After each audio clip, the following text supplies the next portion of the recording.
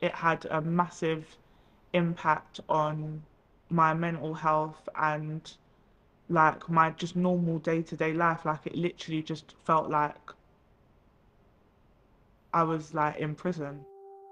Waiting can be hard, and it can be a lot harder when you're a victim or a defendant in a court case, potentially having to face a long time for justice.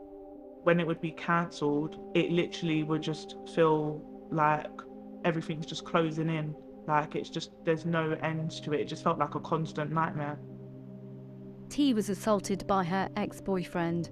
The case was delayed several times, exacerbating her anxiety.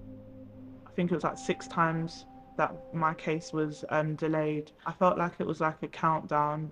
I felt like my life was on pause because I felt like I couldn't move forward until I knew the outcome. Now Newsnight can reveal the most up-to-date figures on the long delays seen by some Crown Court cases in England and Wales.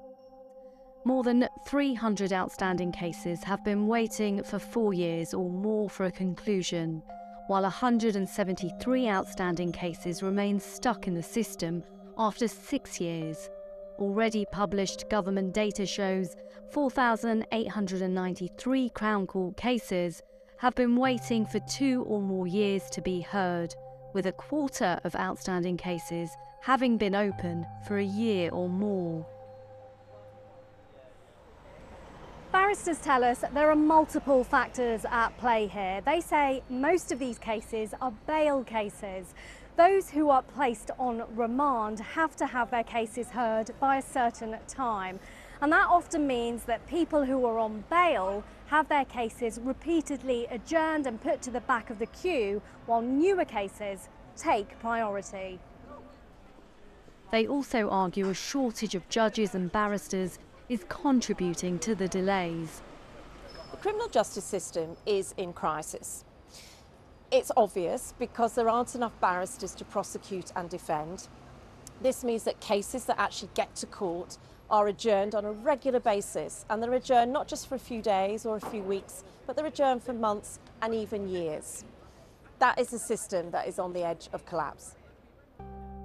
Analysis of recent MOJ data shows 118 sexual offence cases were adjourned on the day because no barristers were available between October and December 2022. This represents a tenfold increase over the same timeframe in 2021, when 15 sexual offence trials were adjourned because no prosecution or defence barristers were available. According to the government, there are currently more than 62,500 outstanding Crown Court cases in England and Wales. Ministers have a target of cutting that backlog to 53,000 by early 2025, but there is no target for how long it should take for a trial to finish. Well, yes, so the Justice Committee have looked at this on a number of occasions, and we found that it's been underinvestment for decades. For example, I've been to courts where there's still the same maintenance issues that I found when I was a barrister in practice in 2008. They still haven't been fixed. And we're not talking about big sums. We're talking about less than 1% of public expenditure. Well under 1% goes on criminal justice. It's a fraction of a fraction that's involved here. And that's a minor sum to put into the pot to rectify what ought to be a world-class system. The Ministry of Justice told Newsnight, these cases are mainly complex fraud or multi-defendant, multi-trial cases that ordinarily take a long time to prosecute and were particularly affected by COVID restrictions and the barristers' strike. It says our work to speed up justice since the pandemic, including opening extra courtrooms, enabling remote hearings and lifting the cap on court sitting days, is paying off, with the average prosecution now completed within 10 months and falling.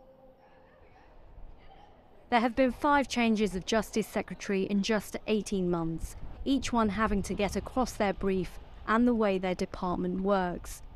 The Conservative Party has long called themselves the party of law and order, but these long delays in the criminal justice system have been seized upon by the opposition. But away from politics, for those waiting for justice, the impact can be devastating.